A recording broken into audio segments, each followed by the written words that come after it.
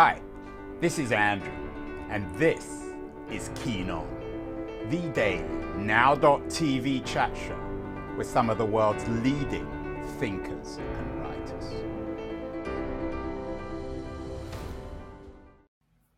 Hello, everybody. It is Tuesday, August 23rd, 2022. The pandemic may be over, or for most of it, it's over, luckily, but its memories aren't, its voices aren't.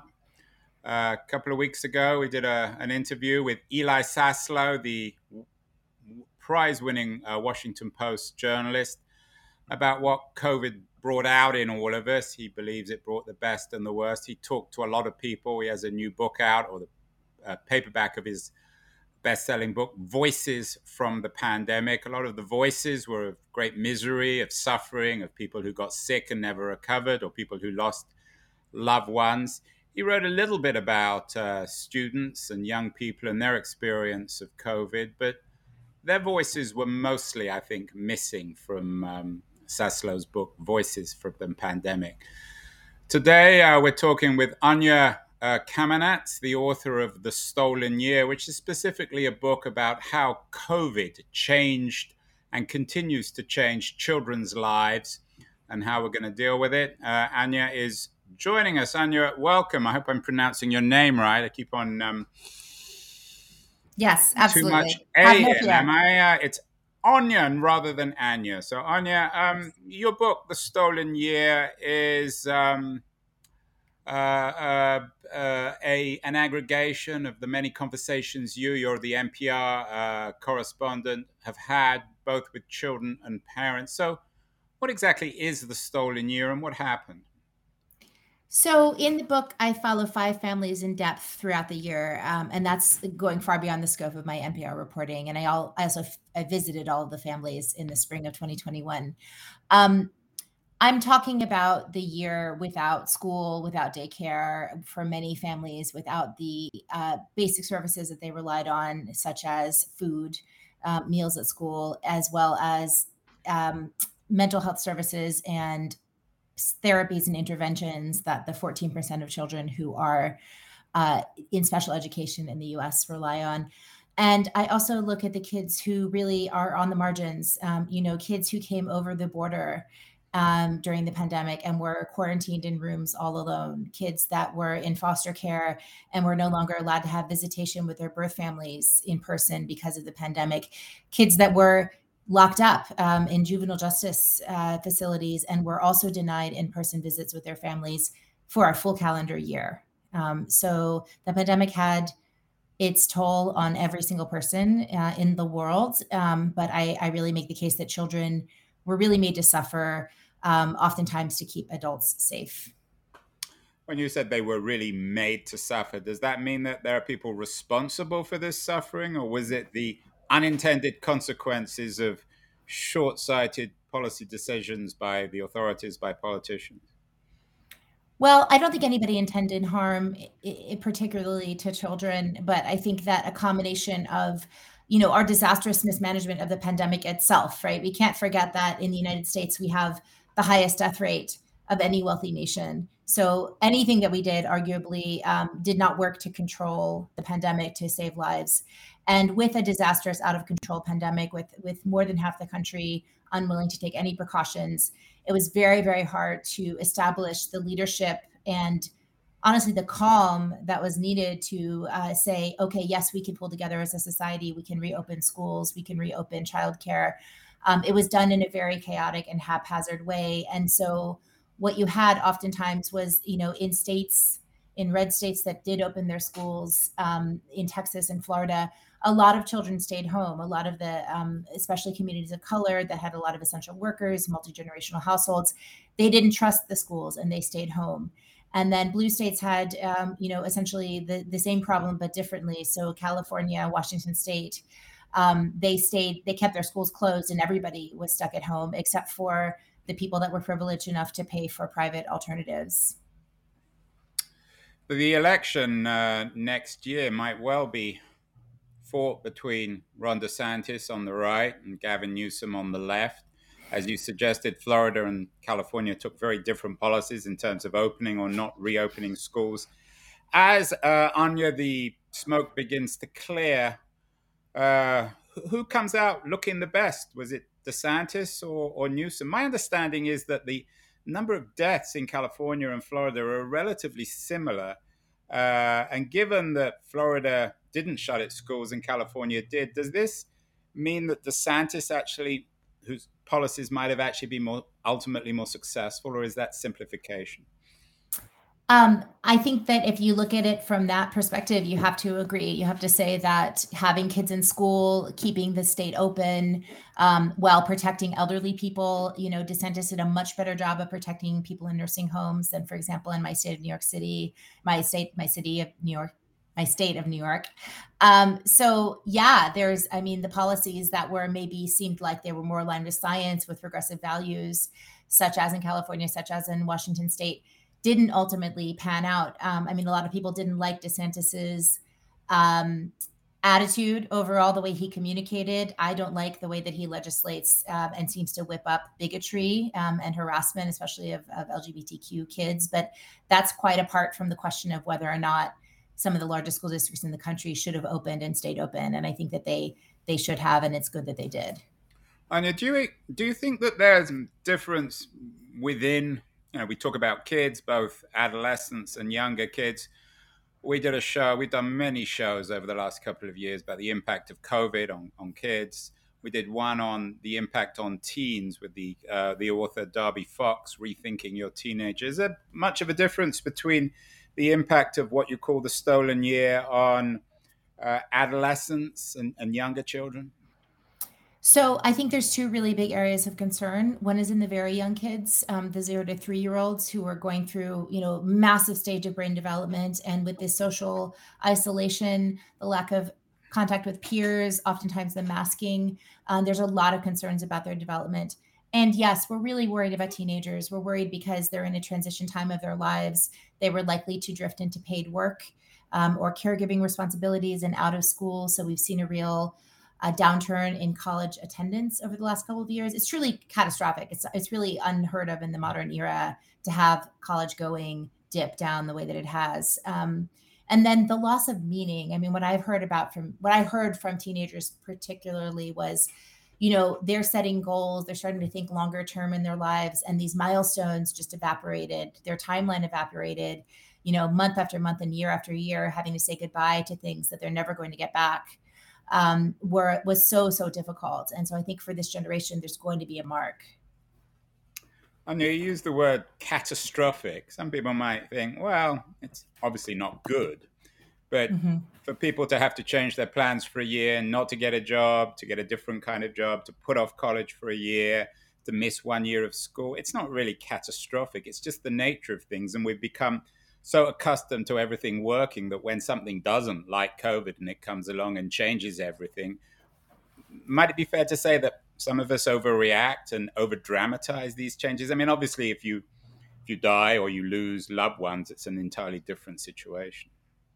So the permanent impact of the pandemic is in the million lives lost, and we can't forget that. We also can't forget there are 200,000 children that were lost one or both parents, and they're going to be carrying that for the rest of their lives. When I say that the downturn in college going is catastrophic, I'm talking about for our economy and society as a whole, because for decades, the health of a society has been indexed to the education level of its citizens. And that's because people who get more education go on to earn more money, pay more taxes, they're healthier, they stay out of jail, they have lasting marriages. There's so many knock-on effects that come from the educational attainment level in a society. And when a country like the United States, which was already slipping down the international tables when it came to educational attainment, to take this quick hit in college going, it's not a matter. Individuals might get back on track, sure. But if people don't go to college in the first couple of years after high school, life takes over. And so the chances that we have a downturn that is measurable in terms of the preparedness of our workforce, I do believe that it's fair to say that's catastrophic. You've written a number of other books on college experience, one generational debt, another one on the test and on schools. another one on DIYU. Do you think, and a fourth one on the art of screen time? Actually, we can talk about that separately. But do Mm-hmm. you think that COVID has compounded the differences between the privileged and the underprivileged when it comes to accessing and getting into college, paying for college, having the time and the luxury to afford to be able to go? Yes, absolutely. We know that it has. The downturn has been concentrated in community colleges, while many elite colleges have seen vast increases in applicants. You also, as I said, wrote The Art of Screen Time, Digital Parenting Without Fear. Lots of books about this. We've had many, many conversations about how much access we should give our kids to their smartphones and the screen. What did COVID do to that? Did it make kids more dependent on their phones? Did it mean that they became more addicted to social media and to online entertainment?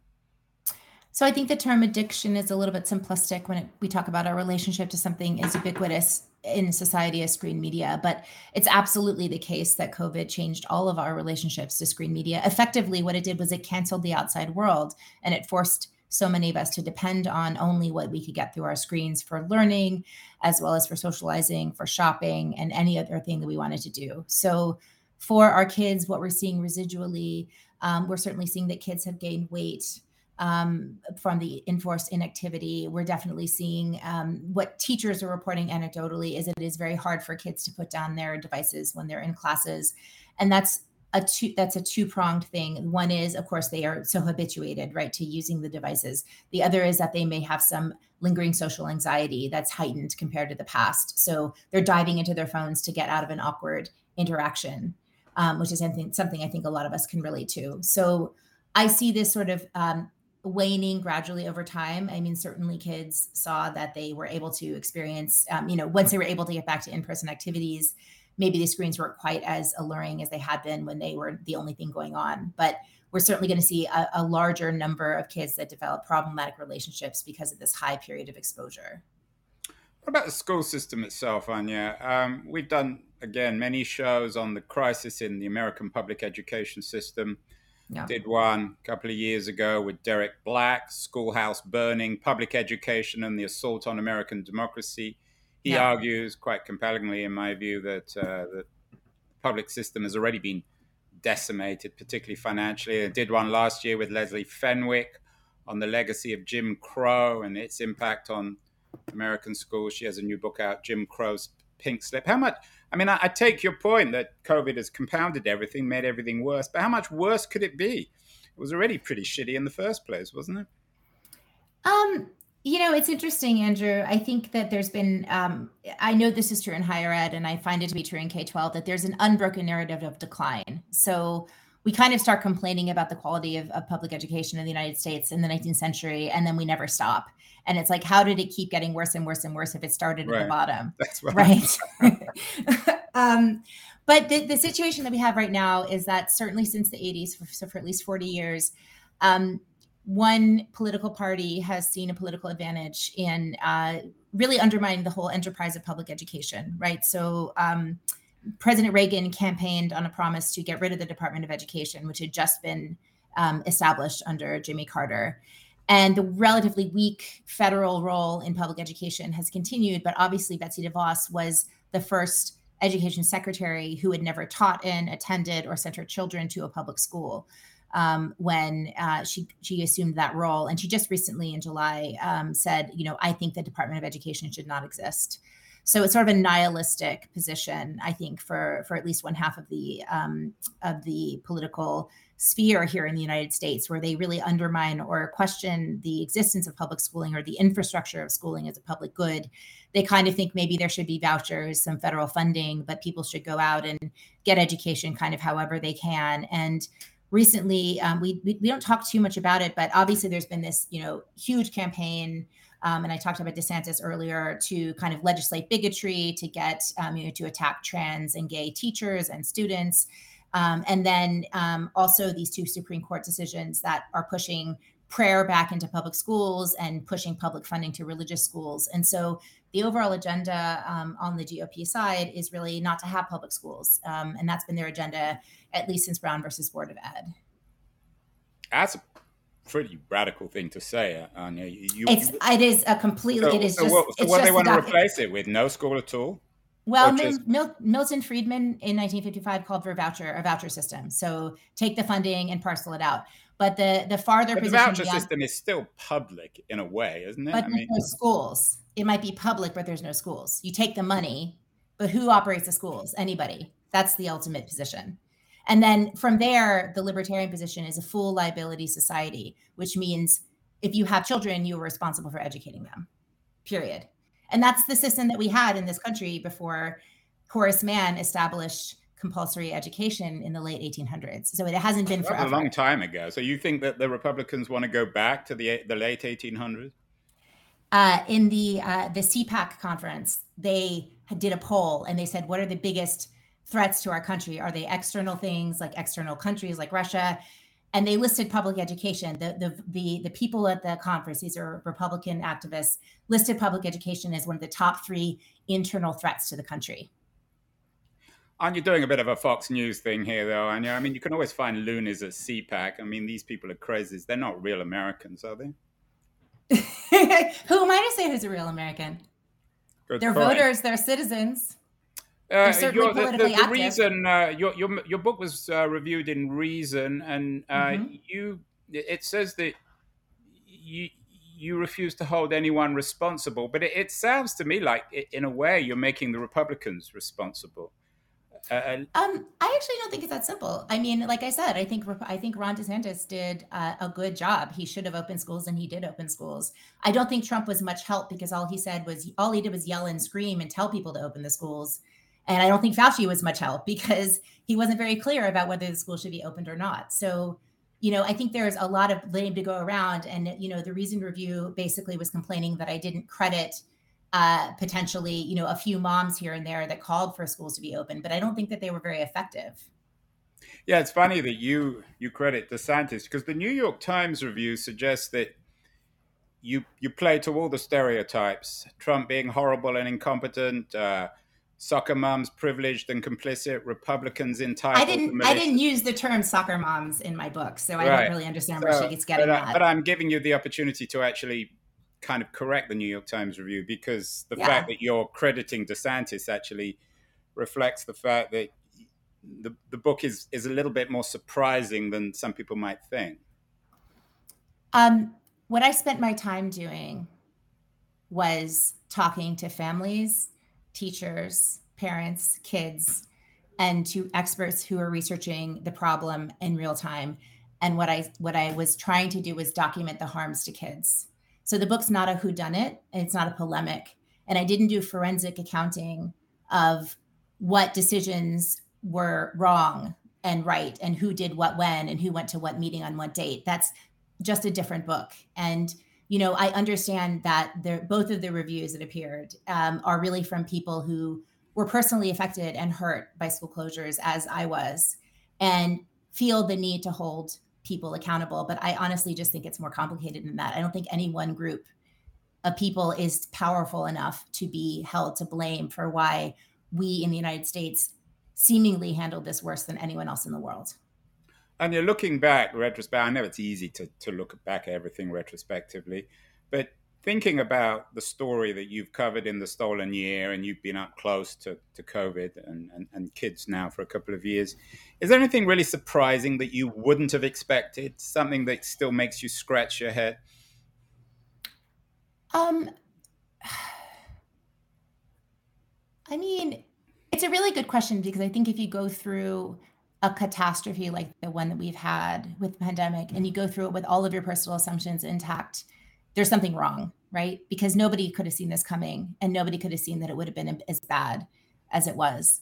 I honestly am surprised that progressive precincts and places didn't figure out ways to put children first. I think there were gestures toward doing that, but I didn't see them actually doing it. I saw them really caught in a trap where, what would have been the clear, obvious thing to do, like to close bars and open schools, somehow became politically untenable. And so we saw 2 types of cities in the United States, one with everything open, and then one with closed schools and open bars. That's And surprising to me. you're suggesting that you're kind of almost surprised in yourself that the progressives, in this sense, by closing everything, might have got it wrong. I think that it was wrong to reopen with no precautions, and it was wrong to mock people who wore masks. And I think it was wrong also to not prioritize children when you're thinking about what are essential services in society. So I think there's, I know it's unsatisfying, but I just don't look at things in binary terms. And I see that there was a lot of wrong to go around. And can we learn anything? I don't want to encourage you to talk about how great Denmark is or Korea or Taiwan, but can we learn stuff from other countries in terms of their treatment of young people and their confrontation of COVID? I mean, yeah, absolutely. I think, there are countries all over the world that did a better job communicating that they prioritize children. Some by simply handling the pandemic and reducing transmission to the point where it wasn't a controversy to open schools, which is obviously the preferable path. But in the UK and in Western Europe, they did communicate that schools should be opened preferentially to other public accommodations. And that's what I think we should have done here. Are we over it, Anya? Do you think that it's in our rearview mirror now, COVID, or is it still there? We're simply not willing to confront it because we're so sick of it for one reason or another? It's unsettling the number of people that continue to die of COVID every day. Especially considering the idea that we've seemed to have abandoned all restrictions and nobody has any appetite to return to them. So, from those two things, I guess what I would say is that it looks like the attempt to kind of combat COVID from a public health perspective in the United States seems to be pretty much out of gas. And I don't really know where that leaves us as a society, to be honest, because I know that there are people who fear for their lives every day. And there's a far larger number of people who really just want to get on with their lives. I have a couple of kids, who both affected, not dramatically, one high school and one college. My sense is that they're always going to think of themselves as part of the COVID generation for one reason or other. Do you think that's true? Do you think the kids who you talk to, for whom their year really was stolen, do you think they're going to spend the rest of their lives thinking about COVID and being impacted by this year, or do you think they're going to be able to get beyond it? It's really interesting. I grew up in Louisiana, and so Katrina really shaped my young adulthood, and I covered it as a reporter. And there's a documentary that just came out it's called Katrina Babies, and it's about the impact on kids, people that were babies and little tiny kids and that are now grown up people. Young adults, teenagers. And a lot of them don't have a name for what happened to them. They don't have all of the information or the knowledge about what they went through because it's kind of pushed into the past. But I do see the impact on those kids, the kids from New Orleans, the youth in New Orleans. And I think that we're going to see something similar. I mean, either we talk about it all the time, but I think history suggests that we're going to want to put it in the past. And so there's going to be a lot of kids who think that there's something wrong with them or they did something wrong, and that's why they are this way. And I worry about that, but I also think the kids have a huge capacity to recover and to be resilient and even to grow through adversity. And so there may be some good things that come out of this experience, especially for some kids. So is your advice to forget or to remember? Both. My advice is absolutely to tell the story and to remember and to put it in its proper place. I think that we get through difficult experiences by telling the stories. Finally, Anya, the New York Times suggests you end on a hopeful note, calling for post-traumatic growth. Mm-hmm. The reviewer, though, says that we need new stories. What kind of stories do you think we need in terms of what we learned from COVID?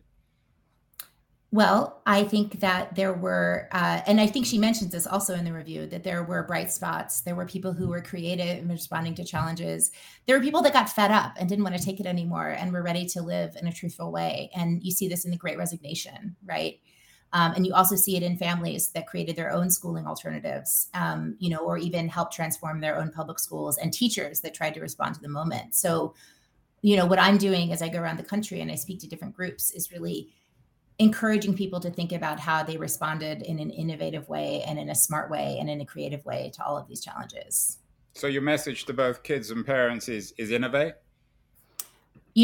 Figure out the things that you did, the personal strength. This is, by the way, this is textbook on post-traumatic growth. So you find your own personal strengths that you build on, and then you build on those and you express appreciation and gratitude for the people that helped you, and you strengthen your relationships, and then you help others who've been through similar situations, and you never stop telling the story.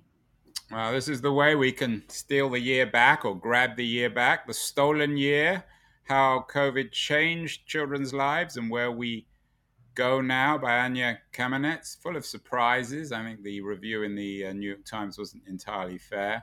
That was probably the more surprising review.